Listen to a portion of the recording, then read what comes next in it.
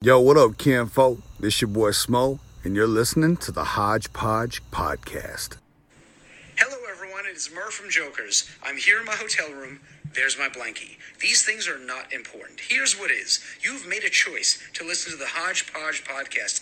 Not a bad choice, my friend. You are making good decisions in life. Subscribe now and anywhere that podcasts are available.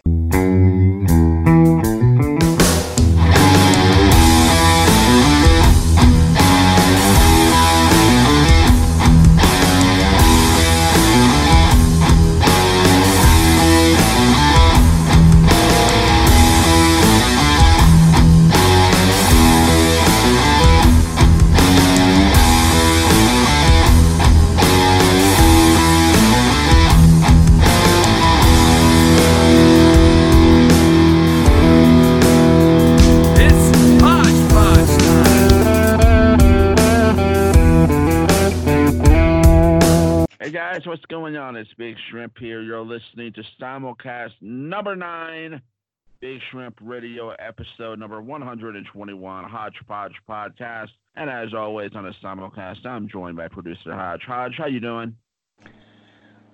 Man, I'm making it. I just took a shower, scrubbed the nutsack, and we feel pretty good over here. That's good to know, man. I'm glad you scrubbed that nutsack. You never know who's going to be visiting down there. Have you... Me, not nobody for a while. Have you given any thought to the Manscaped? What's it called? Precision tools for the family jewels. Well, let's just say we're working. You know this. We're working on getting a sponsorship through them. An artist that I know... actually got with me and asked if I would be willing to promote them on the podcast. And so I've been back and forth with someone from their team. So hope that's not giving anything away, but not saying it's going to happen. Well, I wasn't speaking of the sponsorship. I was just asking, are you just watching them only, or are you grooming down there? Let's get down with the show. Here we go. You started out. It's yours. Oh, yeah. There you have it, folks. I made him feel awkward once again. All right, so Simulcast number 9. Those of you that listen faithfully, you know that yours truly, Big Shrimp, leads the odd episodes. The even ones are led by producer Hodge. And we've got a lot to talk about today. By the way, as we record this, it's almost midnight Eastern time, and it has been Monday, February the 10th, and there's been this weird phenomenon with the way the Earth has rotated, and apparently it only happens once every few years, but you can sit your broom up in the living room or in the kitchen or wherever, sit your broom up, and you have to tilt it in a certain direction, and the damn thing will stand on its own. An artist friend hit Hodge and I up earlier and said, check this out. It was pretty cool. Then I sent the video over to my aunt, my mom, and grandmother. My aunt's thinking it's freaking awesome, made a whole post about it. And then another artist friend and I were just talking about it. And she was like, she can't believe it. And then another artist friend and I were, so it's pretty cool. And apparently the last time that we know of that it's happened was in 2012. Hodge, it's been a party pooper. He feels like, well, I've seen other people do it, so I'm not going to do it. I know what it's doing. It's cool. But I'm like, yeah, but it's cool seeing your own freaking broom do it. But it is what it is. What kind of enjoyment am I going to get out of my life of having a broom stand straight up? It's standing up on its own, bro. It's not leaning against anything. There's not some type of a gimmick holding it or gluing it. It's just standing on its own. Again, what brings me enjoyment in that? I mean, I know it's something to do, but well, I guess you're just you are just an Ebenezer Scrooge in life. So yeah, I'm a 70-year-old guy in a 22-year-old body. Yeah, that's the humbug. Mm-hmm. So, yeah, like I said, we got a lot to talk about. I just now got back from another trip from Nashville. I think the last three simulcasts have had a consistent theme of me coming back from Yeah. Nashville and talking about what all was going on. Can I And this stop one you is real going to, quick because I want to ask the people something real quick. I enjoy your Nashville stories, but I think sometimes they overtake because that's for the past three simulcasts. It's been you going to Nashville, Nashville, Nashville, and then this one's Nashville. So I wonder, are the people tired of hearing about a long Nashville story again?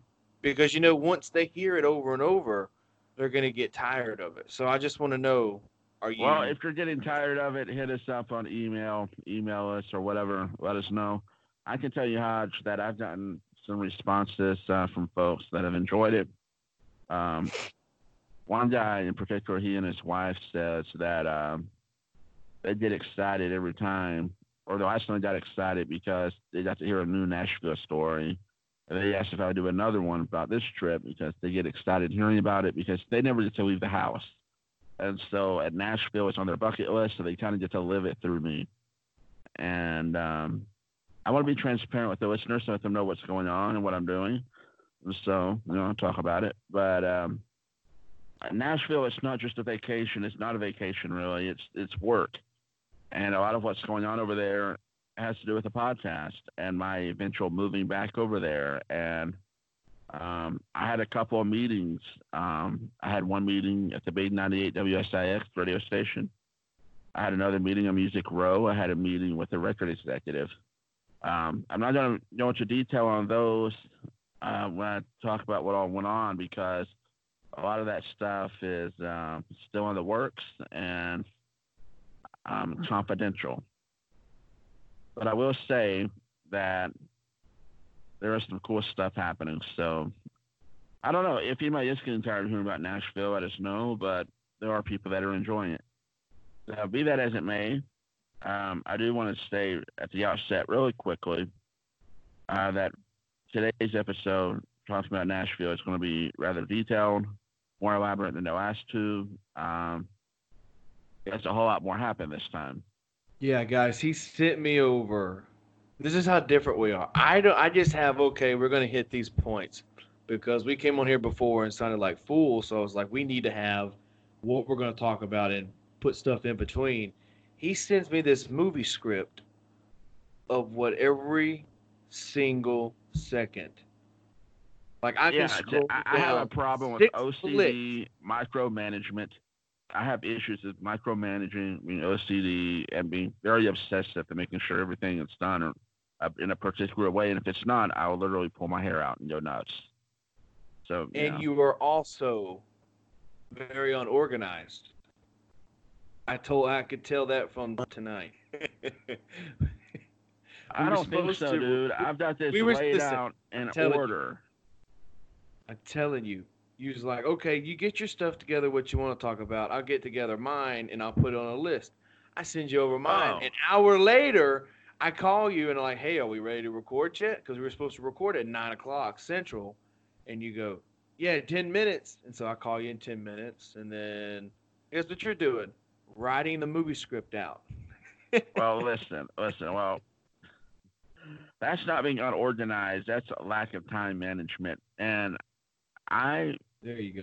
almost every hour of my life is accounted for. Um, I've got this time tracker book. It's to the point that when I have doctor's appointments or when a physical therapist want to come over to the house and work with me, I have to say, wait, let me look at my book and see when I can schedule you in. My dad called me earlier today and he asked what I was doing tomorrow. I said, I've got this, this, and this.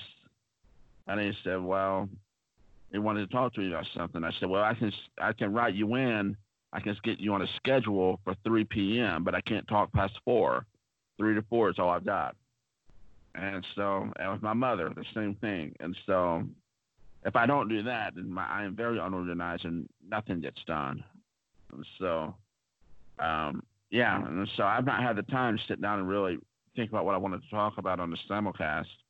And once I realized it was coming today, I thought, oh crap, I needed to start getting it all together. That's what we did.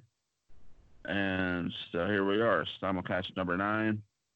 I want to say quickly that those of you that remember Sasha McVeigh on a previous episode, at the top of my head, I don't remember which one it was, on Big Shrimp Radio, a British singer-songwriter now in Nashville, phenomenal artist, very talented.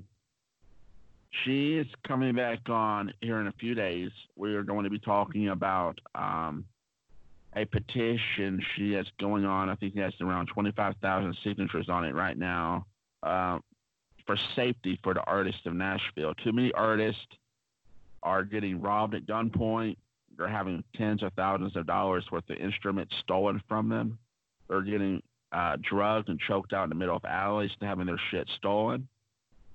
And it's a dangerous situation. And artists don't have a whole lot of safety right now that perform downtown and at various venues. And we're trying to work on that.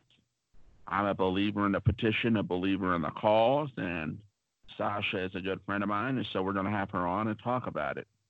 And then, Hodge, there is just something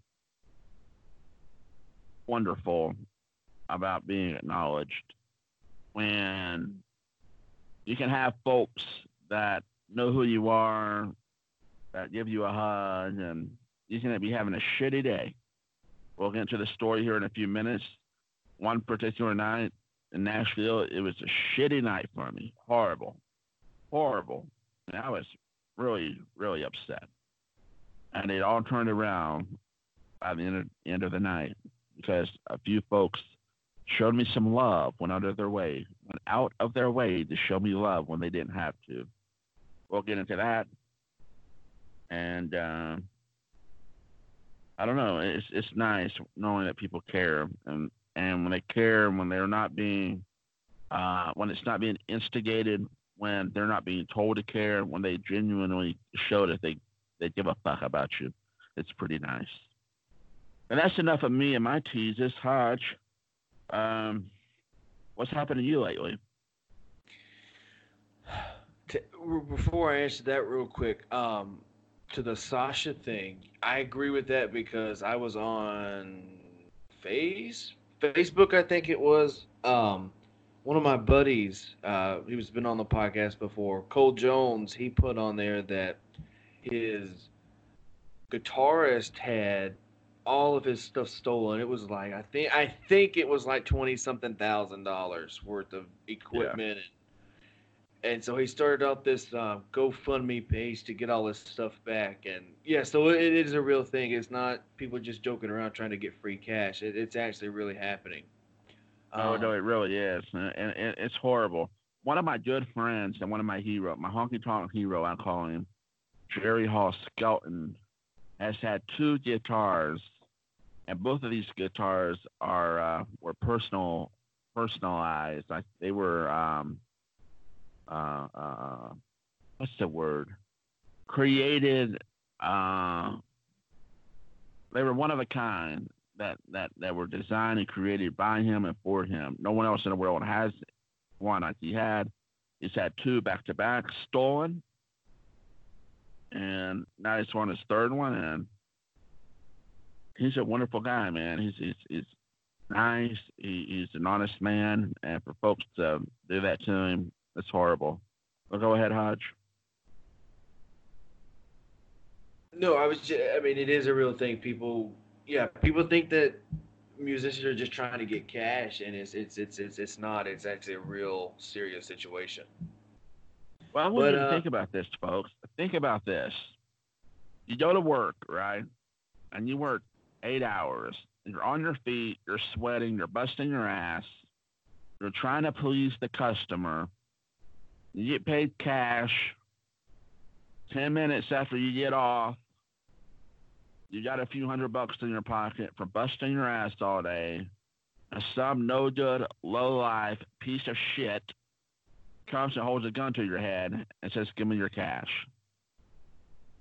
How would you feel? Now that's happening on Broadway right now, as we speak. and in other places in Nashville. And it's not fucking right. And it's time we do something about it. Do you know what, if that was to happen to me and I had a girl with me, do you know what I would say?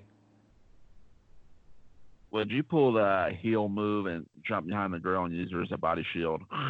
No, here's what I would do. I would say, take my money, take my wallet, don't take the girl. That's what I'd do. I'd sing that song. Oh dear.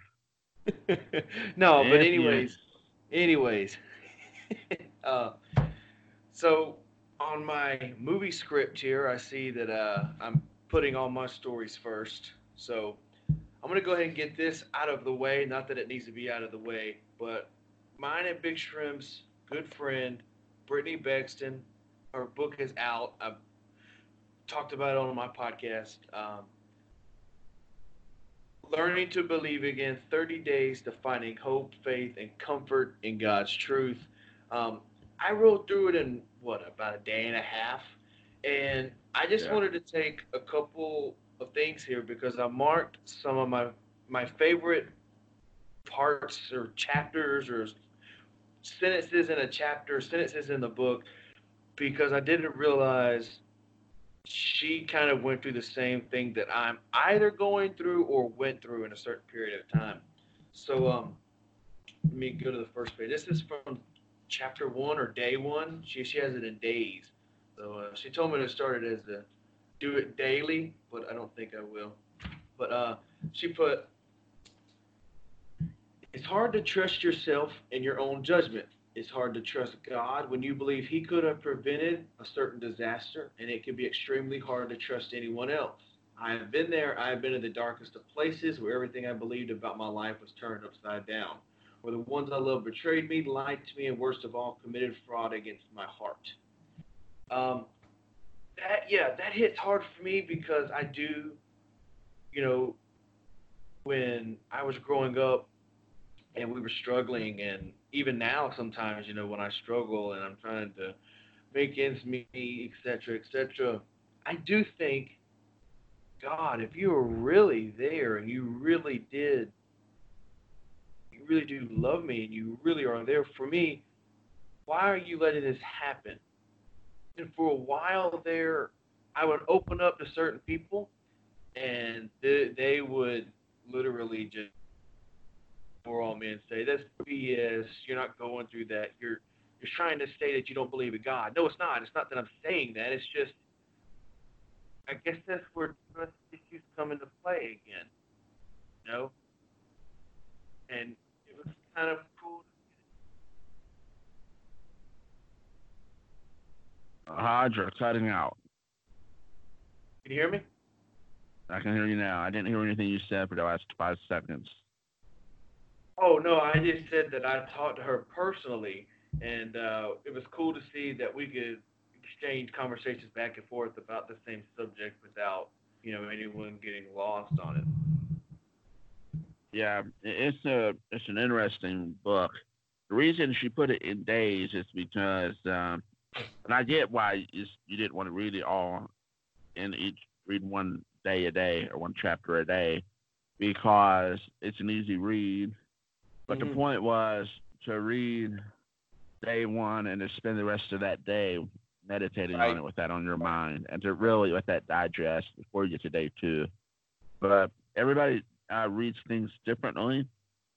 I was fortunate enough to be very hands-on with that book. I helped Brittany a lot with it, with editing and with the layout of it. I got to read the whole thing probably 5 or 6 different times before it was fully published. I read different drafts, helped her with the scriptures that she wanted to use on using biblical grammar because for those of you that don't know, and you wouldn't know by the way I talk, I drop the F-bomb left and right. Mm-hmm. I am a lifelong student of theology and world religions, and I've studied the Bible, the Greek and Hebrew, and I've studied church history and scriptures. I've studied a lot. And so me being the closest thing Brittany had to a theologian, which I don't claim to be one, um, she asked for my help, and I was honored to be able to help her. And Though I am not a Christian any longer, I do think the book is beneficial and can help a lot of people. And so if you are somebody that's dealing with struggle, trauma, brokenness, pain, or shame, pretty much all the items in my clothes, my signature clothes on every podcast, if any of that's something you're dealing with, I think the book would be beneficial to you, especially if you're a person of faith. If you're not, I think it can still help you out a little bit. But if you're not a person of faith, not as much as it would if you were a person of faith. If that makes Mhm. sense. Mhm. Well, Big Shrimp, I had something happen to me that's never happened to me before in my whole 22 years of living. Oh, I was escorted out of a place that you never think you could be escorted out of. So, I'm tell you the whole story right here. It's not going to take long. It's not that long of a story. So, most of you know my cousin um, lived with us for a short amount of time. Her and her husband was going through some problems, but now they figured it out. So now I'm back together, which I really love that. Um, but my cousin had a when she lived with us. I think her daughter was, man, she had to have been one or two, and then we had them for 2 or 3 years. So maybe till she was like three, three and a half, something like that. Um, so we kind of raised her with my cousin, not in the intentions of we can say, oh, we raised her. It was just when someone was in need, we did it, you know. Um, so we got really close to her. I guess she's kind of, I guess I guess they're kind of like sisters in a way, which I don't really see it that way, but I guess that's what you could categorize this if you're trying to, get an example. But these schools, I don't. Did you ever have Big Shrimp? Did you ever have like the world's finest chocolate bars to sell? uh, the ones that lunchbox they'll memorize us a pitch Yeah, to. yeah, Let me tell you, Hodge, I I think I went to probably 16 different schools in my life, and North Carolina, Tennessee, um, and all over Tennessee for that matter. And I've had to sell a variety of all kinds of stuff. I sell coupon cards, coupon books, sell tickets to events, sell chocolates. So yes, and the world's finest. Unfortunately, I had to sell those too. Well, they're starting to sell them and they're raising money for us. I don't even know what it is. King or queen or something of their class or something. I don't know. But of course, she was selling, so we were going to buy. And my cousin was at work and I was in town with my mom and grandma. And she asked us, hey, will you come by and take the money to her classroom and get another box of chocolate? And I was like, sure, there's no problem with that. And I know I went to that school when I was younger. That was my elementary school. I know it. Wait. Yeah, For context, so the folks know, for context, and we've mentioned it before, but in case you've not listened before, you've forgotten, Hodge lives in a very small town, a yeah. bit and out in a rural area, so it's not like You've he's been, out. been. Yeah, I've been. So it's not like it's a school like I went to that had 2,000 students, Oh God, where no. where you can easily forget who went there. Like it's obvious. Everybody knows who he is. So I just to lay I the think my foundation before we get into what happened. also I think my graduating class. I think we may have had 60 people, 65 people, something like that, maybe a little more. Um, Yeah, our graduation lasted I think 4.5 hours. There was I think about 1,500 if I remember right, people that graduated in our graduating class. So yeah. so maybe I'm gonna take a step back because right before Christmas, my cousin she did this character train thing. It's where they take their favorite book and they dress up as that book's character, and they do like a kids parade around the school. So it's tradition. They've done it in kindergarten since I was little. Um, and so I had went with my cousin because everyone else was out. I took off for the podcast, took off for work to go. And I didn't realize they had redone the school. Like where you walked in to go to the office was no longer there. They were knocking it down. They were rebuilding the parking lot. And so you had to go through different intervals to get to the actual office. So fast forward to this last week and what you're hearing. My mom goes, I have never been in the school, so I don't know where the office is or how you go in now since they've redone it. And I said, I went when they had the character parade, so I know where it said you go right here, you yada yada yada. Well, we go through where the fifth grade hall would be, and that was locked. So there was a sign that says to go to office, go this way, and we followed the signs to the office. And it said there was one last sign that said office this way and was pointing to the right. And to the right, there was this, it was a building, but the building had a fence on it or a gate on it that said do not open, do not enter. And then there was like a railing type. And so on the back, nailed to the brick wall, was something that said office this way. Any smart person can figure out that's how you go to the office, right? And wouldn't you say so? Well, before you go any further, I would say that if there's a barrier that says not to go through this, but the office is that way, I would assume there's a back way into the office, first of all. Secondly, I did want to ask you, I just thought of it. What if there would have been a sign that says, do not cross, you will get electrocuted? Would you still cross to try to get to the office? Well, now you just ruined the story because I never said what happened.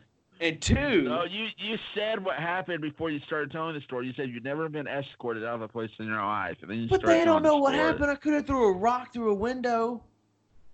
All right, go ahead. Go ahead. To be fair, the other entrance was locked, so there was no way I could go through that way. Okay.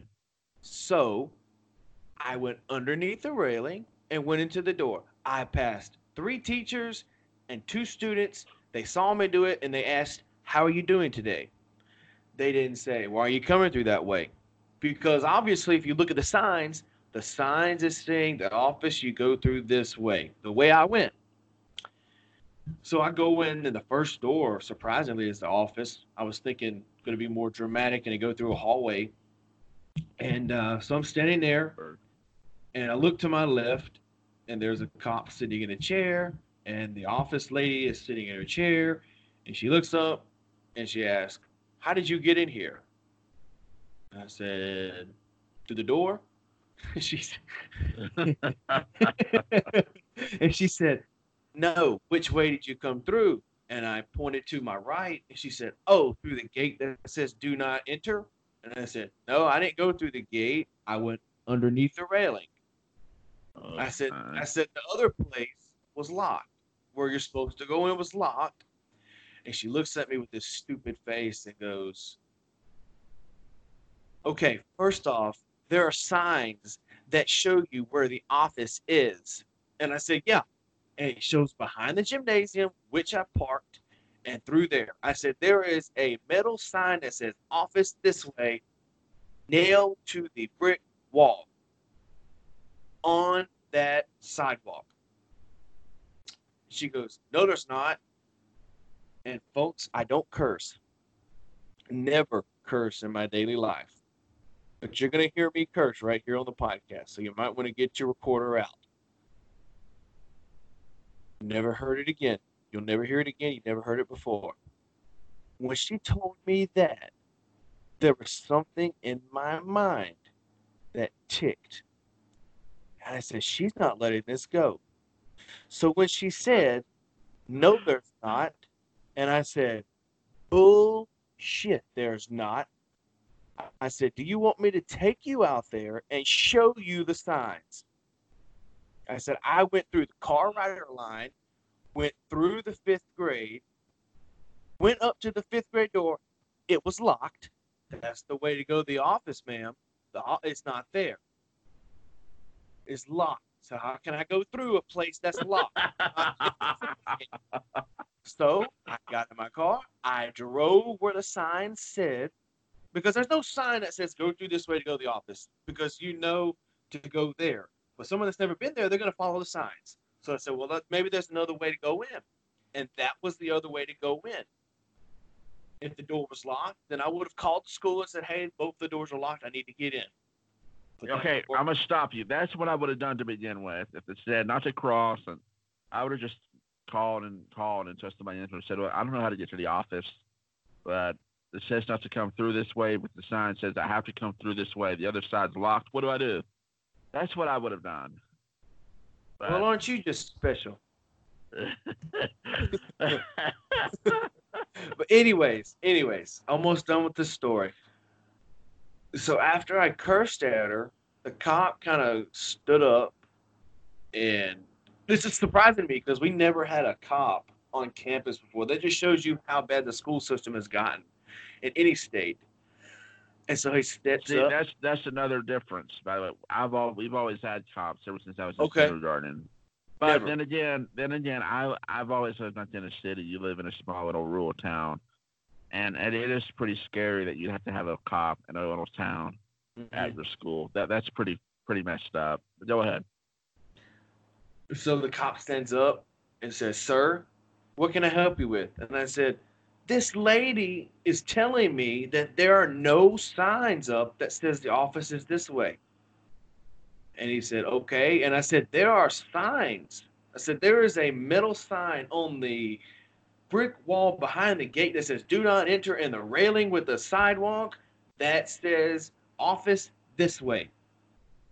Any sane person, except for that goody two shoes of an office lady right there, will enter that place right there."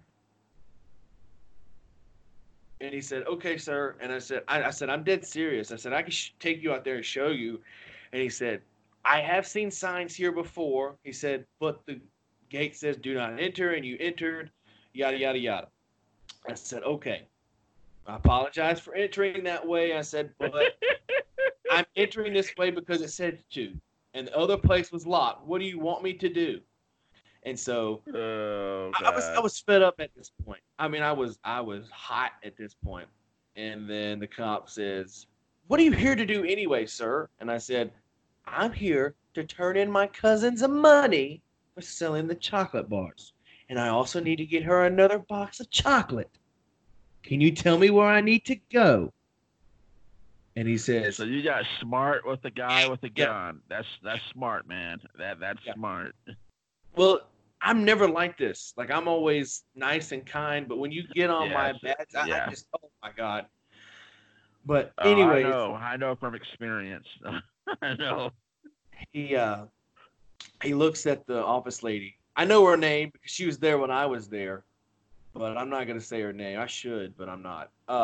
He looks at her and says, "Ma'am, where does he need to go for this?" And she says, "There should be somebody down there by the cafeteria and a table taking money and giving out boxes of chocolate." And I said, "Well, can I go there?"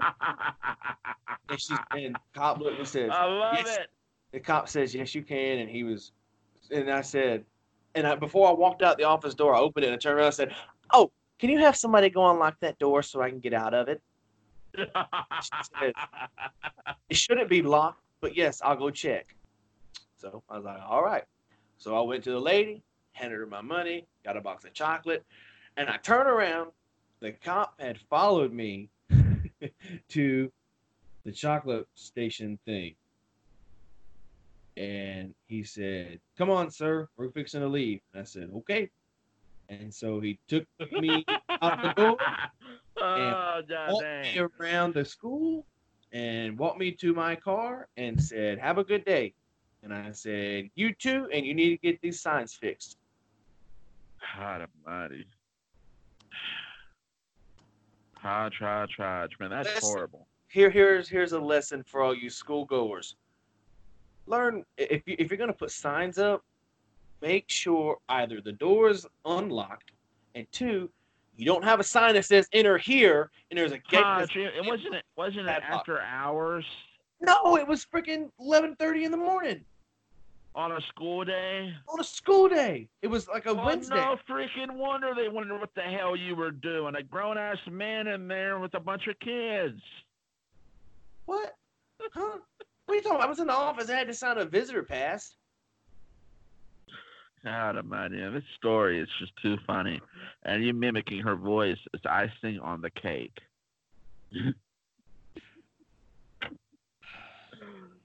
I stand by my question. You didn't answer it. What would you have done if there would have been like an electrical grid and it said, do not enter, you would get electrocuted. But the sign said, offices this way. What would you have done? Well, first off, I would ask them, why the flip do they got a goddamn electric fence in an elementary school where the kids can get to it? That'd be my first question.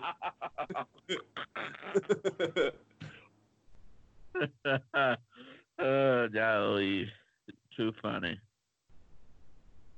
So just a couple more things here I want to talk about. Then we'll get to your 76 scenes you got to go in this movie script we got. So it's the Pearl Harbor and the Titanic combined, by God, 6 hours. Dude, I think it's more like 7 or something. Because aren't they like 3.5 hours apiece? Yeah. I didn't like Titanic both multiple times. I loved them both. I didn't care for Titanic only because of the ending. And then in Pearl Harbor, I don't even remember watching it, I don't think. I mean, I remember watching it, but I don't remember if I liked it or not. All right, I don't want to go down this rabbit hole on this simulcast because it's already long enough. But if you want to simulcast 10, talk about those two movies, we can, because those are both two of my all-time favorite movies. I've seen them both 100 times each. So if you want to, but if you don't, it's simulcast 10 is yours. Talk about what you want to, but I'm going to. I think this one is long enough. But I would love to be able to address Titanic and Pearl Harbor if you're interested. Okay. Yeah, this was too long by far. So, all right. I don't want to talk about Titanic and Pearl Harbor right now, but what I want to talk about is someone that I look up to as a business partner or business person, a business partner, an entrepreneur, whatever you want to call this guy. He is one of my heroes in life. One of the reasons I'm doing a podcast. One of the reasons. How about creator? He's a creator. Creator. Okay, sure. But he's still an entrepreneur as well. Just anyway, shut up, dude. Shut up. This is my guy next door. Shut up. Well, you were rambling, dude, but go ahead. Let you ramble one goddamn time on this podcast and watch me not snap you up. Oh my God. Go ahead, dude. Anyway. Mr. Irvine. Why do you do that to me? Why do you anticlimactic everything? Nobody knows who Irvine is. Oh my God. All right. I'm sorry. One of my heroes in life. Don't apologize to them. What do they need to apologize for? We ain't done nothing wrong. I didn't burp this time on the podcast when I thought my microphone was muted. Okay. There's no reason to apologize for. Okay. All right. So, a person that I look up to in the business and any successful thing that I want to achieve and go for, I look at this guy. He's probably my biggest hero over Bobby Bones, which is tough to say. The only reason I say that is because I knew of this guy before Bobby. Blasphemous, brother. That's blasphemous. But go ahead. That was Chris Jericho. A lot of you are like, a wrestler? Are you serious? And I'll tell you why. He's a fantastic business person. So he started on podcasts, yada, yada, yada, yada. He had this rock band, and for a while, Fozzy, by the way, for a while, they were just a band that had a wrestler in it. Like, it was like, oh, that's the wrestler's band. They're probably not good. He's probably got a record deal because he's in the biggest wrestling company of all time. That's why he's got this record deal. That's why he's got that. Well, he left WWE, for those you don't know, and went to another company called AEW. Is now the current AEW World Champion. And he is using Fozzie's theme music for his entrance. So he's using their song Judas as his entrance theme. Do you know how brilliant that is? He's Yeah, taking that's marketing very, because he's very. think about it. If you didn't know who Fozzy was, like let's just say you were just a wrestling fan, weren't really into the rock music, didn't really care, you wouldn't know who Fozzy was because it just doesn't have the name Chris Jericho and Fozzy. You know, it just has Fozzy on it. And so when you hear the song, you're like, wow, that song is fantastic. And so you download it and then you realize that's Chris Jericho. And now this song is like 100 million downloads or whatever it is. And it's just this big, what he calls Judas effect is that reason right there is he took Judas and for some reason it never blew up until this point and made it the Judas effect. And it, he's brilliant because now he His is he is finishing move is the Judas effect. right with the spinning elbow type of like kind of like a the AJ Styles forearm, whatever it's called, the elbow. But but what I'm saying is he signed a deal with Continue. AEW. Phenomenal forearm is what AJ Styles calls his. Phenomenal Oh, there forearm. you But go. go ahead. He signed a however long year deal with AEW. He's working part time, world champion. Is basically the face, the leader, whatever you want to call him, the legend of that brand. He gets to come out to his own theme music, make 10 times more money with his theme song being his own song. And let me tell you, that's the best Fozzy song they've ever released, in my opinion. I'm a Fozzy fan, and Chris Jericho is such a hero of mine that I've looked up to since I was 6. I knew of this guy when I was 6, but I was scared to say anything because he was a bad guy, and you're not allowed to like. You're not. When you're little, you're not allowed to like bad guys. You have to like John Cena or uh, Triple H or people like that. I like MJF, by God. Well, nobody Go cares. ahead. Like, I know. Kids don't like heels. They like the baby yeah. faces. I get it. So I looked at it, and I was supposed to go. I was texting you, and I was like, "Dude, Fozzy and Chris Jericho are coming to my where I'm from, 15 minutes down the road." And I was like, Yeah. "Should I go see him?" And you were like, "Are you a Fozzy fan?" I was like, "Dude, I've been a Fozzy fan since I realized it was Jericho like 10 years ago." I was like 12, and I was like, "Holy crap, that's Jericho! It's great." And I wanted to go, and I chickened out. I was buying tickets. I was buying meet and greets, which are very cheap, by the way. You get a 45-minute set, pictures and everything for 150 bucks. And I was Yeah. buying the meet and Very greets affordable. and buying a ticket, and I chickened out. I was like, "There's no way," because what if Jericho is a dick? Because Bobby's different. People are like, "Well, you met Bobby." Yes, because he told me to.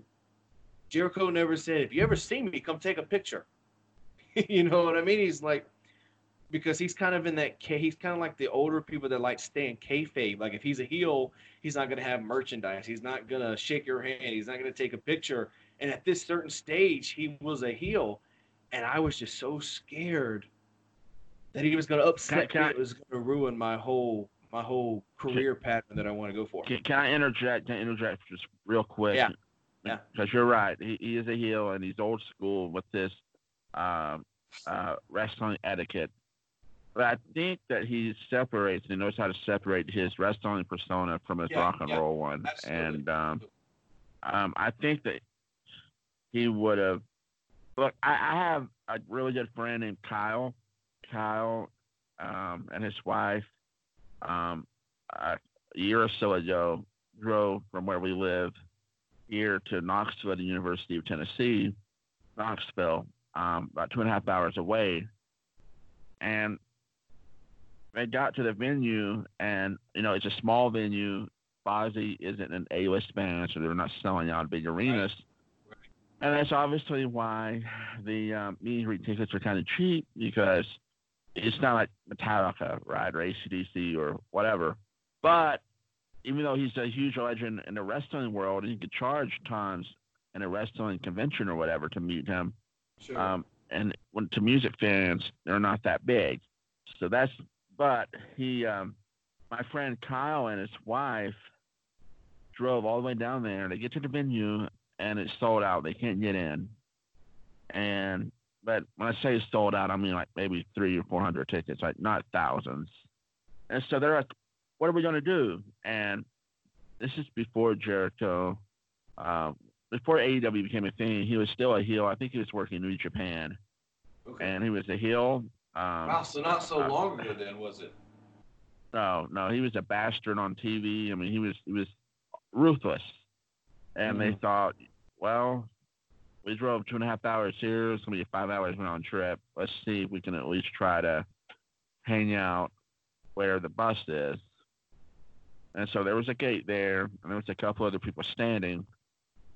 And they, from what they said, and I believe it because they got the photos to back it up, Jericho and his bandmates come out at the end of the thing, and his bandmates and him go up to the bench and have the security guy open up the little door, let them in one at a time to shake hands and take pictures. And my friend Kyle, his wife, had a Chris Jericho 8x10 for back when he was in WCW, when he was wearing the Lions, the Lion tights. Before he was, actually, when he was the Ayatollah of Rock and Roll, when he was using that moniker. And he signed it. He was gracious, he smiled, and very kind. But then again, you got to, everybody has their bad days, so everybody has their good days. He could have just been on a euphoric high after having a cool show and just been in a good mood. But I would think, if you ever have that opportunity again, I would go, because from everybody I know that knows Jericho, and I know the listeners probably don't know, but you and I talk a lot. Like, I've been around wrestling business all my life. I know a lot of wrestlers personally. I know a lot of people that know Jericho. I've met him a couple of times. In real life, he's a pretty legit, pretty nice guy. So I wouldn't hold back. I would really try to go for it if you have that opportunity again, because you only have so many opportunities, if any, to meet your hero. A lot of people don't have a chance at all to meet their hero. And that's what blows my mind about Bobby. And I thought, my hero freaking knows my name. He knows who I am, knows where I live, knows my number, knows everything about me. A lot of people have heroes, and their hero has no idea that whoever is adoring them even exists. So if you have that chance to meet Jericho, I would do it. Dude, can you imagine when I met Bobby for the first time? I couldn't. What? It's not really starstruck. It's just you've looked up to this guy for so long, and then he's here. You know what I mean? Like, not in a weird sense, but he signed my book, dude. I couldn't even find the page where it was at. It was the first freaking page. Like, I was like, okay, now, what? Can you imagine what I would do if I met Jericho? Like, can you imagine what I would do? Like, I wouldn't be able to focus. This is what you would. This is a good icebreaker. You take a pen, you take a Sharpie, and a cardboard cutout. You write ABOUT, and you say, "How do you pronounce this?" And because he's Canadian, he'll probably say "about." And when it says "about," you say, "You know, you stupid idiot, it's about." Sure. The people that don't know wrestling, they're not going to get their reference to stupid idiot, but I guarantee you, if you did that, he would get a laugh out of it. But go ahead. My hope was he would put me on the list if I was to do that. If he didn't put me, look, he can't do that now. I don't think he can do it legally because that's WWE's thing. What was the thing he had? He says that people ask him. From the last time I heard, he says it everywhere he goes. That's the most over thing he's ever done. Everywhere, which wrestling terminology for non-wrestling fans, most popular, why do we accept a thing is, everywhere he goes, people still ask, can you put me on the list? And he's like, here's the thing, you can't ask to be on the list. I just have to be pissed off enough to put you on the list. Yeah. I uh well, now I don't even know what I was gonna say. I had something important to say, but I guess it wasn't too important. Um, let's was talking to you off air. Let's skip this last one.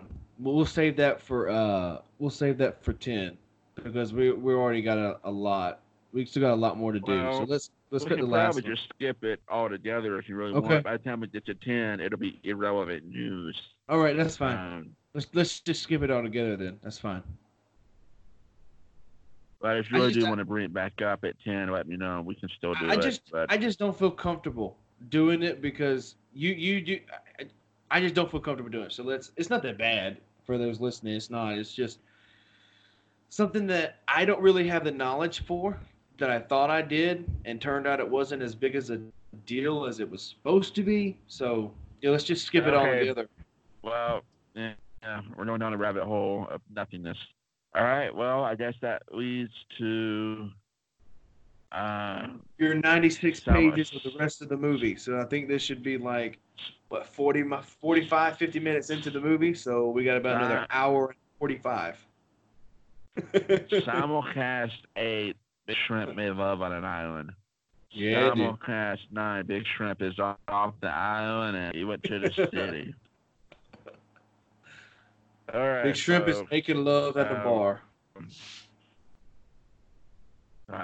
Well, actually, I didn't put that in here, but for a quick story, Yeah. at one of the bars I was at, Brittany knows all about the story, and she's just completely dumbfounded and disgusted. At one of the bars I was at, this woman was shit-faced drunk, probably in her late 40s, grounding away, dancing, found me, started grounding up against me, and I tried to calm her down, try to get away, and before you know it, even though we both had clothes on, it woke up and two became one. That's all I'm going to say. Two became one after it woke up, and I felt horrible about it. I tried to pull her off. A security guy saw it and laughed. He thought it was funny. And so in a way, I kind of did make love. It's not love. That's making nasty in a club. But that's not important. That's irrelevant, folks. And yes, I will get tested. I get tested regularly because I've had a history. No, I'm just going to say it. I've had a history, a sexual history. I'm not going to shy away from it. And I want to settle down and find a potential spouse. And I can't honestly do that without making sure I'm completely clean. So I am getting tested on a regular basis before I commit to somebody because I'm not going to do somebody dirty, wrong, or I want to be honest and transparent. And I'm going to encourage every listener listening. If you are promiscuous or what have you, and you're looking for Mr. or Mrs. Right, do not go from living shameless or shameful lifestyle to just trying to settle down without any buffer. There's got to be buffer, first of all, for you to get clarity.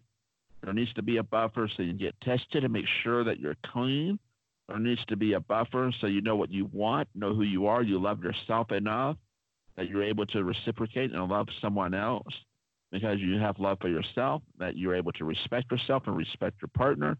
There is so much. So make sure there's a buffer there and get tested. Always get tested, period. All right, so Nashville, Tennessee. Wednesday, February the 5th, Thursday, February the 6th, Friday, February the 7th, up until 2 a.m. Central, 3 a.m. Eastern on Saturday morning the 8th. Yours truly was in Nashville, Tennessee. So I got to Nashville. It's about 5 hours from where I live. Got there, I think, about 8 in the morning, so I left here at 4. They're an hour behind.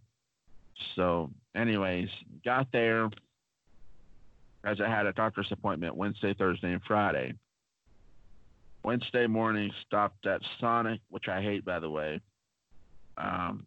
before my ear, nose, and throat doctor, and got a breakfast burrito, which was decent, but I don't like Sonic food. My dad met me at the ear, nose, and throat doctor because incidentally, my dad and my grandparents only live like 2 miles away from that doctor's office. And he knew I was close and he needed help with his laptop and whatnot. So he wanted to stop by while I was in the waiting room, and he did. We got to hang out for a few. Took a photo. It's both on Facebook and Instagram. Checked it out. Anyways, so after the appointment, I went to my motel in East Nashville to check in. Brittany Bexton, good friend of ours, singer-songwriter, artist, wrote the book, Believe Again. Her new single, Believe Again, is out or getting ready to come out. She wanted to hang out, and I knew I didn't have time to go to her place like I normally do because it's way out of the way, and I had so much going on as it was. So she had agreed to meet me at my motel, picked me up. We hung out for a little while, went to this ramen noodle place, downtown Nashville. Forget the name of it. I got this rice bowl. She got these ramen noodles. Pretty decent. Then we went to Starbucks, hung out, trying to do some video uploading, some other videos I have on my phone, upload them to YouTube and charge my phone. And then she dropped me off at Paradise Park on Broadway. Because Sasha McVeigh, who I mentioned at the beginning of the podcast, was playing a gig at Paradise Park, and Paradise texted. I said, "Hey, I'll be in town. I want to see you." And she said, "Well, here's my schedule," and that's what I do with different artists. I find out what their schedules are going to be ahead of time, so I can kind of fix my route and figure out what I'm going to do on which day and how I'm going to stay at each place. I want to show love to the people that's been on the podcast, show love to my friends, and take some selfies, and hang out and tip them. You got to tip them. You tip the band. So that sort of thing. And that's what we did. They stayed a couple hours or so at Paradise Park, and she was phenomenal. And then I made my way over to the other part of downtown, Printer's Alley. And I want to say this real quick. A lot of people don't realize how special Broadway and Printer's Alley is. Chris Stapleton, before he blew up with Justin Timberlake at the CMAs or ACMs, whatever the award show was, I used to sit like 2 inches or 2 feet away from Chris Stapleton in Printer's Alley and watch him sing away on his guitar, playing for tips and a hat.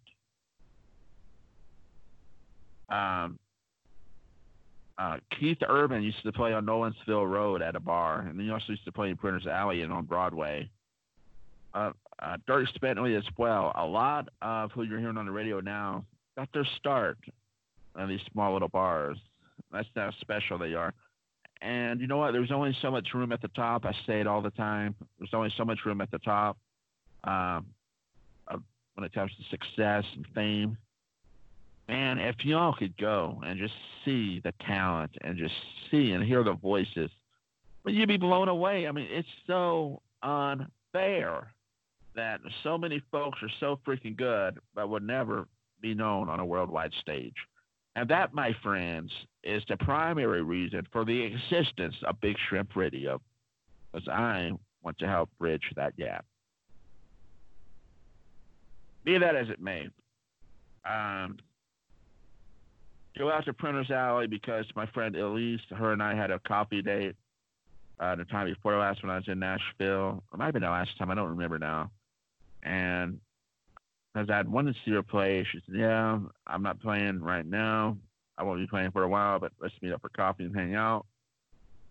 So we got to do that. And then I hit up Elise again. I'm like, "Hey, want to go grab a beer, go to dinner, whatever?" And she was like, between work and everything else, "Yes, we can, but I can't confirm a date and time right now. However, I will be playing at Alley Taps in Printer's Alley." And gave me the time and the date. Actually, no, she didn't say that at the time. And she didn't get the gig. She didn't get the gig till the day of. And then she hit me up and said, hey, I'm playing if you want to come check me out. And so the day of. And so normally before I even get to Nashville, I already know everywhere I'm going to go, who I'm going to hit up, what I'm going to do. But she hit me up the day of and said, hey, if you can make it. So I had to cut my time with Sasha McVay short. I stayed there for 2 hours and then went over to check out Elise. Otherwise, I had Elise not hit me up, and had I not known about that gig, I would just stayed with Sasha the whole time. And Printer's Alley is so iconic, so legendary, so special. But folks, it was the middle of the night. It had been sprinkling snow. It's freezing cold, pitch black dark. A lot of sketchy folks out in the alleyways. And earlier we talked about safety with the artist. Man, it would have been so easy for somebody to jump out and mug me and rob me. I had cash on me. I had a couple $100 easy that could have been easily taken. If I was some girl by myself, somebody could have grabbed me and raped me, robbed me, killed me. And man, it's scary. And Alley Tats, by the way, is not in the touristy part of the alley. You go through the touristy part, and then you go into like parts unknown, Hodge. You go to this other part of the alley where there's no doors. It's all wall, and it's pitch black dark. It reminds me of the TV show Hey Arnold, the cartoon. Pitch black, scary as scary. You can see a light off to the distance, and that's on this other side called Commerce Street.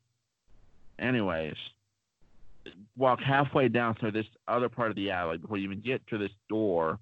That's not even a door. It's like a cave. When you walk in, the whole thing's like a cave. It's clearly a vacant building, I think, that's just been decorated and turned into this little place where riders go do riders rounds. Get in there. I finally feel safe, but I asked the bartender, I'm like, hey, is there not another way out of this building? I'm not comfortable going back through the alley. She said, no, unfortunately, that's the only way. We all feel creeped out by it, but right now, that's the only way. I got to see Elise. We hugged. We talked. She looked amazing. She sang wonderfully. God Almighty, I've not seen very many people when they sing and perform that they do so with such passion and joy and happiness. I mean, this girl makes you believe she is happy when she sings. Music makes her happy. And she's coming back on a podcast, by the way, in a couple of weeks to promote her new single. Hodge, I may get her to come. Are you even listening to me, Hodge? Yes, Hello? I am. Yes, I'm listening. Oh, my God. I thought, damn it, he's left me to talk alone. I may get her to come on your podcast as well to promote her new single. But, Okay. yeah. Just let me know. I will. And so anyway, yeah, I see Elise, and then she does her thing, and then comes off stage and hugs me again, and we talk for a few minutes, take a new selfie, and she was joking, like, this time I'm wearing makeup and I'm all dressed up. We had our coffee thing, I wasn't fixed up, and whatever. And I said, no, you don't need to make up. We're just either way, and I mean it. But, oh my God. Well, anyway, so Sasha McVay, I turn around, and Sasha McVay is right behind me with her guitar on her back and her band crew. They just finished up their gig at Paradise Park on Broadway and made their way over to Alley Taps.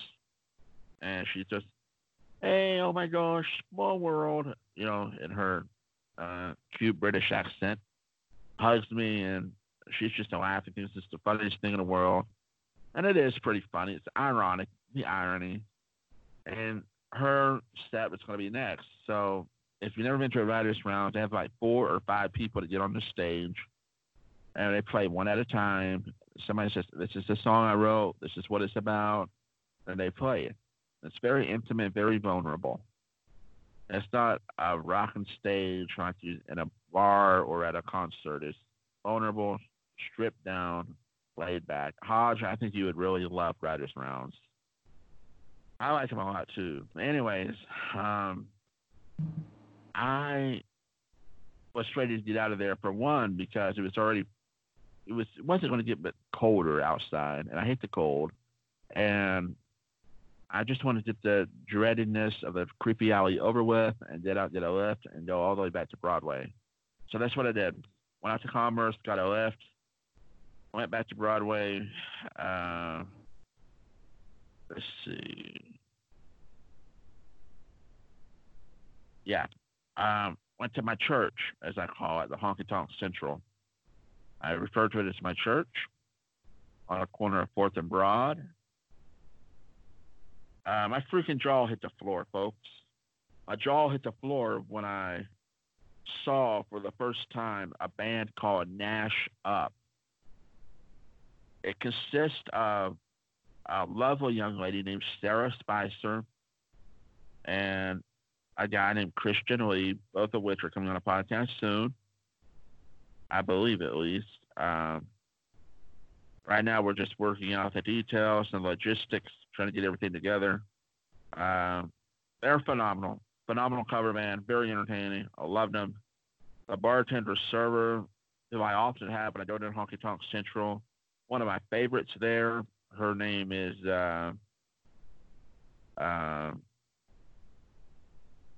Megan. You can't go wrong with Megan.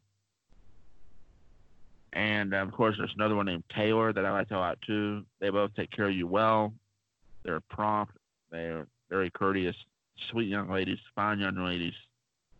And then there's this other one named Tara, who has been at the Honky Tonk Central since way before I even started going there. She's been there for probably, well, I started going in 2013. She's been there longer than that. And she's seasoned. She's a very good server as well, bartender.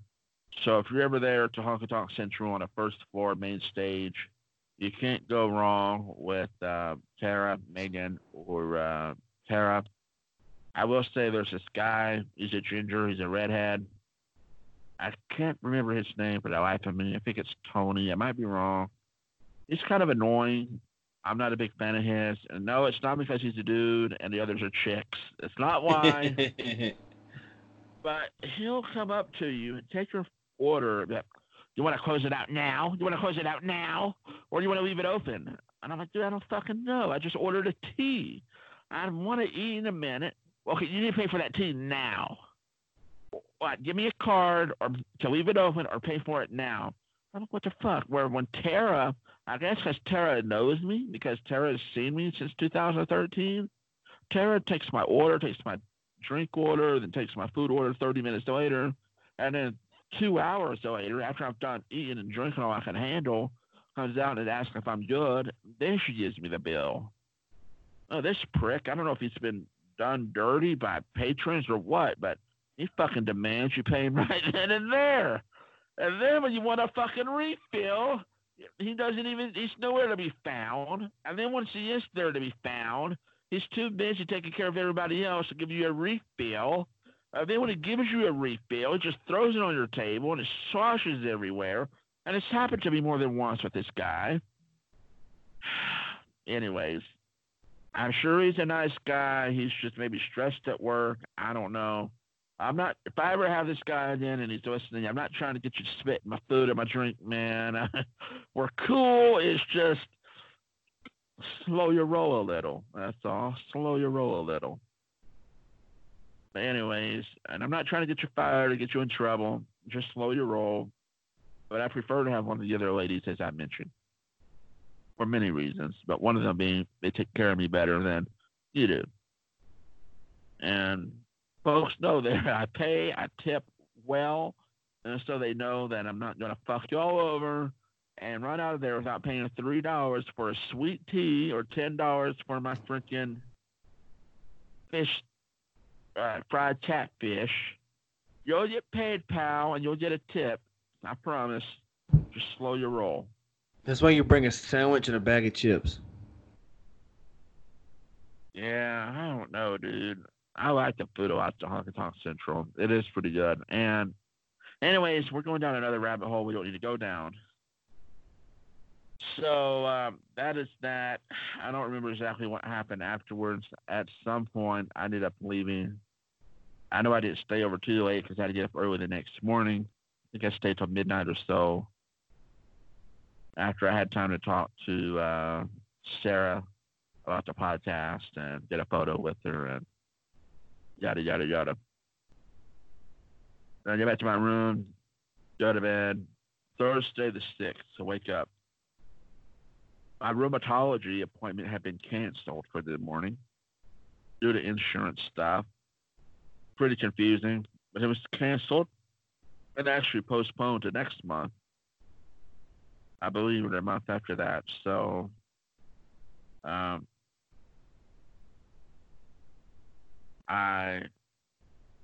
is this?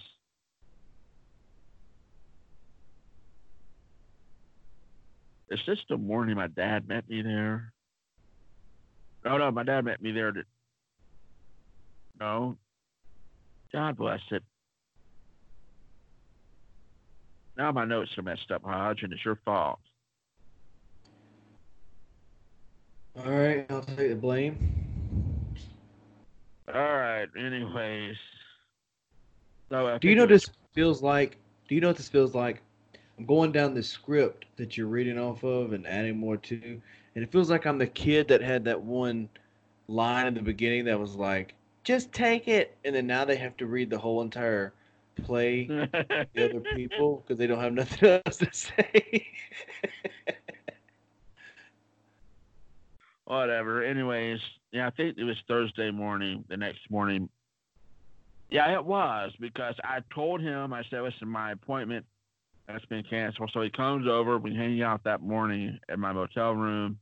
I help him with his computer and with his laptop, which apparently it's got a virus on. He has to get it worked on. And we hung out for a little while. And then he left. And then after that, I left to make my way back over to church, Honky Tonk Central. I walk in and I see this cute little blonde that was walking around with a tip bucket collecting tips. That immediately informed me that she's in the band. Well, you know who won the pony? She comes up, we start talking, and well, do you know who won the pony? Miss Bridget knew exactly who I was. This is becoming a common occurrence in Nashville, whether it's guests, tourists, or artists. People know who I am through the podcast, and it feels so fucking good. She goes, this is Bridget, "Are you Eric? I follow you and your podcast. I've heard so much about you through my friends. Like, what is this life, folks?" Oh my God. She grabs me and hugs me. We take a photo together, and I'm like, "What, you want to come on a podcast?" She says, "Yeah, I'll do it." And I talked to her earlier today. She's coming on in a couple of weeks. And this podcast is it's barely half a year old, and it's getting recognition. It's such a wonderful feeling. It's back to what I said at the beginning, to be recognized and known, to have folks show you some love. It feels good. And so, folks, pay it forward. If you see somebody out there that you recognize or whatever, you've not seen them in a while, be kind, be friendly. Even if it's somebody you don't like, smile, say, "Hey, how are you?" You don't have to be their best buds. You never know what a smile can do. You're going to find out that the next night it turned into hell, then it turned into heaven because a few folks showed me love. Be that as it may, and I digress. Richard had the 10 to 2 shift, 10 a.m. to 2 p.m. shift, and I'd gotten there like at 1:20 or so I got to hear a couple of her songs before her and her group started to pack up. And then the 2 to 6 shift comes in, and it's my boy, my hero, my honky tonk hero, Jerry Hall Skelton, and his crew consisting of Joshua Wayne Black on the guitar, and the best pure voice I've ever heard in my life, coming from the lovely, the beautiful, and the talented Landon Lingerfeld. They tore it up as usual. Landon sang, Pam tell us maybe it was Memphis at my request, and of course she did so flawlessly. Then a 6 to 10 shift consisting of Jackson Caps, who just simply has the it factor. It can't be taught, can't be bought, can't be mimicked. He's got it. And a lovely Courtney Ray. both of which are coming on a podcast soon as well. I only had time to stay for a few of their songs because Brittany was coming back to get me. By the way, she lives like 30, 40 minutes away from downtown Nashville. But I had forgotten my phone charger in the car the night before. Or not my charger, my earbuds, sorry.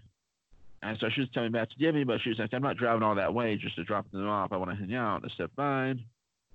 So we ended up going back to Starbucks on 21st Avenue so I could charge my phone. She could get some work done on her laptop. And then we went to dinner at this pizza place on Broadway called Two Boots Pizza. It was okay, not great. One of my pizzas had vegan cheese on it. The only reason I got it is because it was pretty. It had all these pretty colors of veggies on there. The other one was okay, either size. It was regular cheese. It's like 4 cheese pie, white pie, or whatever. Nothing special, but maybe during the day when everything's hot and fresh, it's a lot better. I don't know. And so we eat there. Then she drops me back off at the church, Ponkatonk Central, on the corner of 4th and Broad. But by the way, prior to getting me, Courtney was making her first round of tip collecting, taking song requests.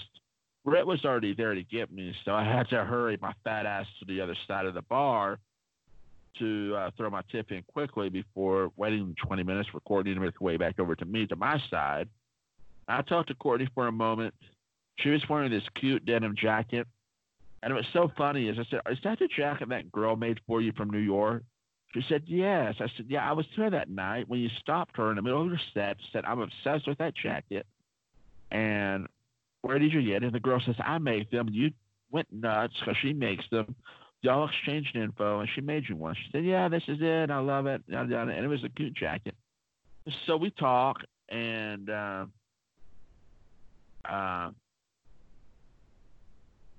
confirmed her interest in coming on a podcast. We talked about it before. She said, yes, hit up Jackson, and we'll come on. Of course, I've hit up Jackson. We're talking about it right now, getting it scheduled. Then she and I took another picture. I had to use the bathroom. Then I hurried outside to meet Brittany. She'd been waiting forever. She had to pee, too. She fussed at me the whole time because she almost peed on herself. But I was like, I had stuff to do, and I had to pee also. So it is what it is. Anyway, so we go eat, Starbucks eat, and then Brittany drops me back off. And I walk in. And the freaking showman, I don't have words to describe. He and my dude Tyson Haynes are neck to neck when it comes to showmanship. But yeah, Anthony Oreo, O-R-I-O, is Oreo like the cookie, but it's O-R-I-O, not E-O. Oh my God. I've not seen in years. He just happened to be playing the 10 p.m. to 2:30 a.m. closing gig. Obviously, I only got to stay for a couple hours, but I made sure to leave a tip in a bucket when he came by. Got a pic with him. Gave him a business card. He's going to be on a podcast soon as well. I regretted years ago not getting a picture with him. I can't remember why it didn't work out. This time I'll be damned if I don't. So I got one with him. And then I got to request a song, one of his originals called Walkin' on Whiskey. Folks, if you've never heard Walkin' on Whiskey by Anthony Oreo, O-R-I-O, the video is on my YouTube at Big Shrimp Radio. It's also on Facebook, Big Shrimp Radio. But you can also go to Spotify, Apple, anywhere you get your music, and listen to it. Walkin' on Whiskey. It's the fucking jam. I'm telling you. Hear me now, quote me later, and then thank me later. Anyway, so I didn't get to stay to 2:30, 3 o'clock for the whole thing. I had to leave early because the next morning I had to check out of my room, head over to the dermatologist appointment to finally get these damn skin tags cut out of my head. I got 2. They missed 1 or third. I've got to go back next month, get the third one cut out. And we had to address this weird yeast issue I have behind my ears. And I get to scream for that. So it's Friday the 7th. I get up and went to the doctor and then dropped off my luggage after this. So I took my luggage to the doctor. Like a dimwit. But I was pressed for time. Went and dropped it off. I met up with a couple of friends I've not seen since 2013. We went to lunch at the House of Kebab on Thompson Lane. It's a phenomenal Mediterranean, Middle Eastern place. Definitely worth going to. It's kind of pricey in a way, but it's so good. We left there, and I went back to my church, Honky Tonk Central, 104th and Broad, to catch the final couple of hours of Hoss and Landon Lingerfeld because I wanted to make sure to get another picture with Hoss because I failed to do so the day before, but I did get a picture of Landon the day before, which was a really cool picture. Check it out on Instagram and Facebook. But I wanted to get one with Hoss, another one. So I got one, and then Landon comes by, hugs me, we talk for a minute. She's like, "What do you want me to sing for you?" Such a sweet girl. I said, "All right, yesterday you was Pam Tillis, maybe you was Memphis. You destroyed it today. I want Reba McEntire Fancy." She fucking destroyed it. Destroyed it. I still got that on video. Check it out. Dude, there seems to be a lot of hugging going on here. You know how I am about germs and stuff like that. There seems like there's a lot of that stuff going around. Yeah, Especially they being don't just at the hug. bars. Listen.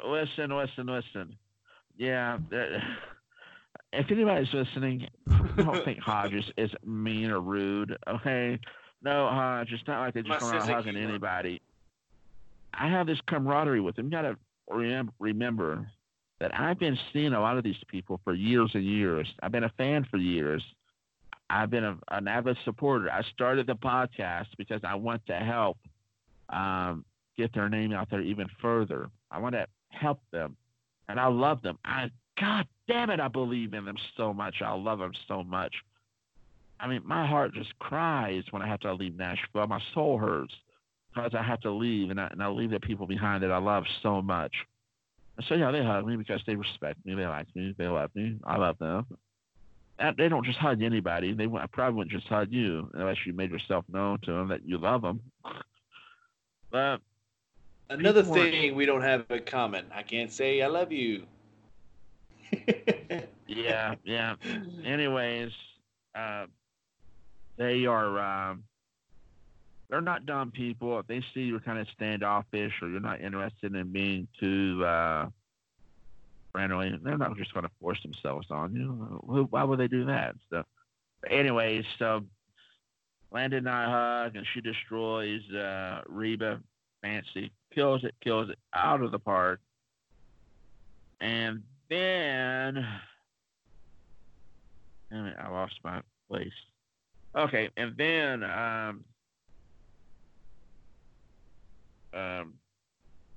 yeah, this girl's got the best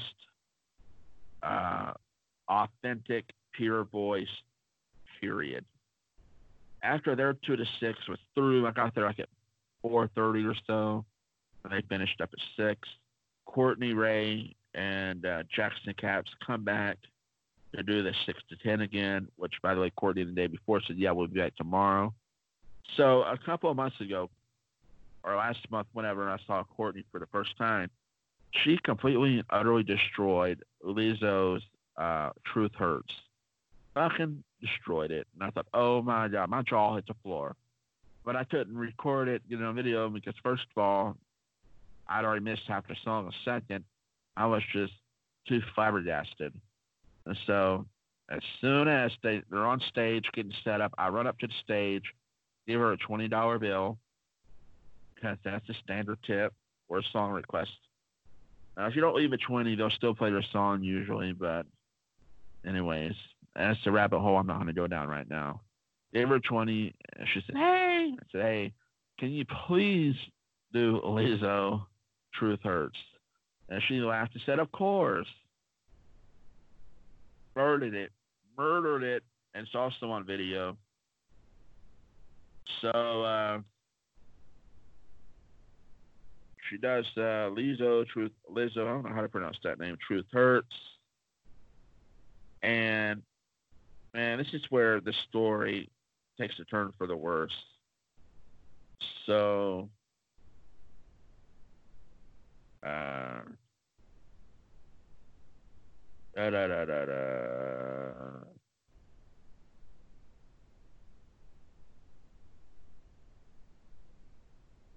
right. Tested it. Can be seen at BSR YouTube and Facebook. So as soon as they had finished that song, that's when all hell started to break loose for me. I started having phone charging issues. Look, y'all, I fucking love the Honky Tonk Central. I call it my church. I'm going to be getting it tattooed on my freaking body soon. I've even spent thousands upon thousands of dollars in the last 7 or 8 years at that bar on food, drinks, and bands. And I've sent them several customers and repeat customers that otherwise didn't plan on going to Broadway, let alone to Honky Tonk Central, or at least didn't have a desire to. I went all over the fucking building trying to charge my phone. One outlet by the door next to the ATM, but it was freezing cold, snowing, and there were a ton of people coming and going. And so I wasn't going to get to use that one. I went to the bathroom and asked the bathroom attendant. Yeah, bathroom attendant. It's a guy that sits in the bathroom, and he puts soap on your hands for you, gets your paper towels for you. He's got condoms, candy, mint, mouthwash, cologne, all kinds of gimmicks out on the table. You take what you need. You tip, you throw it in a bucket. This dude probably makes like $500 a day easily. Just sitting in the bathroom and talking to folks. And of course, he knows me by name because he's seen me for years. And he says, "Hey man, what's up?" And say, "Hey, look, do you got a outlet in here and you charge my phone?" He says, "No, but I just went out in the hall." I'm like, "Hey man, can I borrow one of those stools? You know I got a bad leg." He says, "Yeah, no problem, dude. Take that stool." Took that stool, go out into the hallway. 5 minutes later, freaking security. And I'm telling you what, man, fuck the security guy. I mean it. That ginger that I mentioned earlier had me running all over the place looking for an outlet. Fuck him. And everybody else that gave me a hard time, fuck him. I mean that. And I love the Honky Tonk Central so much. But I was so disappointed. My legs were killing me. I was in pain. I was weak and I was tired. I needed to charge my phone because I had shit to do. And back in the day, they used to take my phone back to the bathroom, plug it up for me, let it charge. Now they won't do it. They say they can't take anybody's phones. I don't know what happened. I finally found one particular booth over with a chair next to this makeshift booth closet thing, office, whatever. And I waited for a guy, a manager or whatever, to come over to the door so I can say, "Hey, my charger is 6 feet long, special charger from Amazon. Will you please plug it in? I'll keep the phone in my hands. Just plug it in so I get some juice." "Nah, man, I can't do it." Like, fuck you. Oh, and by the way, yeah, that's what happened. So I had my stool out in the hallway. People are always coming and going. 5 minutes goes by. Security comes by and takes the stool away. Says, "You got to stand in charge, dude. It's a fire hazard." What fire hazard? You think I'm not smart enough to see if there's a fire to get my fat ass off the stool and go out the fucking door? Anyways, now I'm getting hot, folks. I'm getting hot. So, how much shit? I need to get juice on my phone.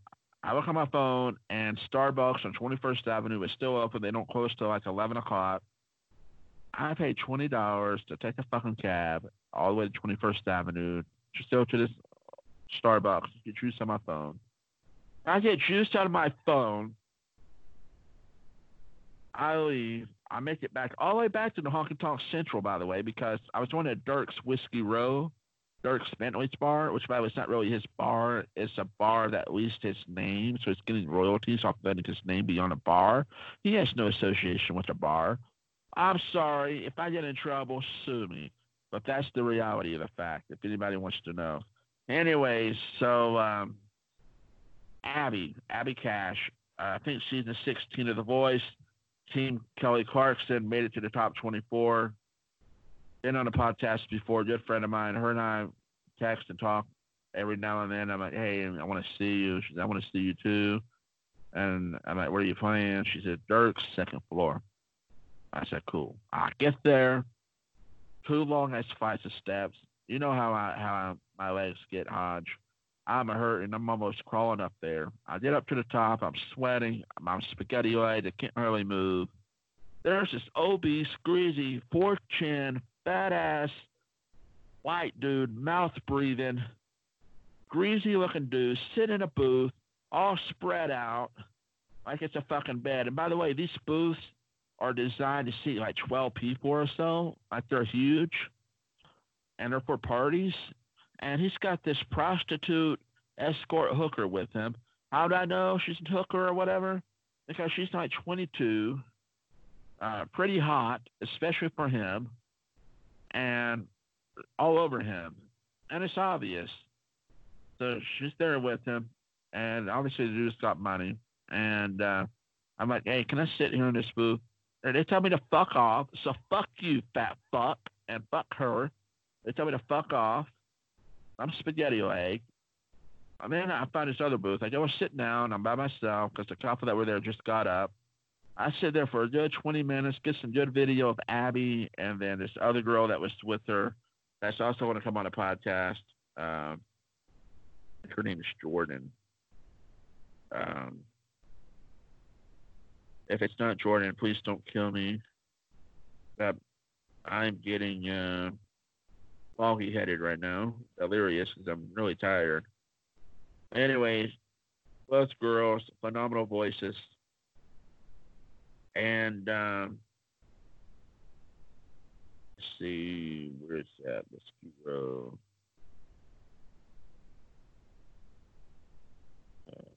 Anyways, so I barely make it up to the front because security comes over and kicks me out of the booth. They said, we got VIP coming. You got to go. And I want to know who this VIP was. I wonder if it's an artist or if it's a record executive or if it's just somebody with a buttload of money that rented out the place. So they kicked me out of the booth, started kicking people out. They had strippers up on top of the stage, and they had pyro going off and fireworks going off inside the building. Abby had to rush out. We all had to rush out and leave. I'm hobbling down the steps. By the way, I met Jordan, whatever. Got a picture with her, got a picture with Abby. Jordan's coming up on this. Abby and I talk. She'll probably come back on later on down the road. But anyways, this security guy's watching me, making sure I'm leaving. And he sees I'm struggling. He doesn't give a fuck. I almost fall. I get down the 2 flights of steps. And then security lets me out this other side door. And then I hobble my ass back over to the Honky Tonk Central. And I was so frustrated. I was in pain. I was like, man, this night's been a hell. Fuck this. And then it all got turned around to happiness because a couple of folks showed me love, and they didn't have to show me love, folks. They didn't have to show me love, but they showed me love. Let me tell you who it was. Sarah Avalos, the best rasp you'll ever hear in your life. Wonderful young lady, recently married, good friend of mine. She's surprised to see me. She's making her rounds, doing a tip thing, comes up, hugs me, and she's like, hey, oh my God, da da da da da. We talk, we hug. And then she goes on stage, and then my boy, Josh Page. He comes up from behind. He gets through playing a couple of songs, surprises me, comes and bear hugs me from behind, grabs my shoulders, massages, and like, hey, bud, what are you doing? You know, so good to see you. We take a cool photo, throwing up our West Side. If anybody wants to know why we threw our dubs up, yeah, go back and listen to our podcast episode, Josh Page and I, because we talk about the whole ordeal with the West Side. It's pretty funny. Did it for the photo op, and then what did they do? Anyway, so I stayed there. As they were doing the 10 to 2:30 shift, and then I ended up leaving about 2 to come back to Johnson City. Oh, God. I feel like I'm forgetting something, but that's pretty much the gist of the trip. And because those two folks showed me love and shouted me out and gave me hugs, and it really turned my horrible night into a wonderful night, and I'm so thankful. Between getting to meet Abby in person, what a special young lady. Getting to meet and hear the other one, Jordan, I believe her name is, in person. And then the love shown to me from Sarah Avalos and Josh Page. It really turned things around for me. But that's the movie script. I know I've rambled. I try to talk fast, get it through quickly. What's your close, man? Or do you have anything you want to add? Do you have any questions, anything you want to say before you close it out? I am tired. Yeah, I feel you. It's midnight. It's like, yeah, it's late. and I got to get up in 4.5 hours to go to work, come back, and put this podcast together. Holy, man, I'm sorry. No, I All just do a right. close. Let's see. I do a okay. Dude, you can tell how mind if I am. I frown less, smile more. Because when you smile more, you frown less, and everyone is happier. So you could be having a crappy day, and someone just smile at you, and it makes your whole day. So I always end it with frown less. Yeah, whatever he just said. And yeah, for real, y'all. That's powerful. You never know how strong the smile is. Those folks smiling at me turned my whole night around. Put me in a good mood. Anyways, as I always say, our tomorrows are never guaranteed. For some of us, unfortunately, we got less of them left than we do yesterday's. Life is a journey, and whatever hindrance or roadblock, whatever drama, trauma, negativity, struggle, pain, shame, or guilt, lay it to the side and get to stepping. Live your life and live your truth unapologetically. Aspire to inspire before you expire. And as always, until next time, you've been listening to Simulcast number 9 with producer Dylan Hodge and yours truly, Big Shrimp, on the Big Shrimp Radio episode number 121 and a Hodgepodge podcast episode number 252, both of which belong to the Hodgepodge Productions. As always, you've got a friend in us, not just me. You got a friend in Hodge too. Just don't hug me if you see me in public. He's weird about germs. Hug me all you want, by God, as long as you don't have poison ivy, bed bugs, or anything like that, or rash. I'll take Before a hug. people Head freak eye. out, before people freak out, it was a joke. I was making a joke.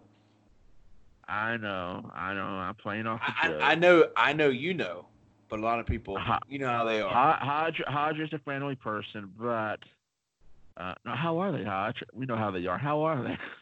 No, I'm joking. Hodge is a friendly person, but he is kind of he is a germaphobe in a way, and rightly so. But so is Bobby Bones, our hero. Um, so before we sign off, I'm gonna share this last story about Bobby. The first time I actually got to meet him at MTSU. All right, we went through this whole like 20-second thing of awkward. I stuck my hand out. I pulled my hand back. He stuck his hand out. Then we put our elbows up. I was like, man, I'm sorry. I'm just kind of a germaphobe too. And I really was worse than I am now. He says, yeah, me too, man. He says, sometimes I just want to do the elbow, like the chicken elbow, chicken wang it. And then he goes, nah, for real. And we shook hands and parted ways. That's a funny little tidbit. But anyways, yeah, get a friend in us, and we're signing off. Thank you for listening. Goodbye.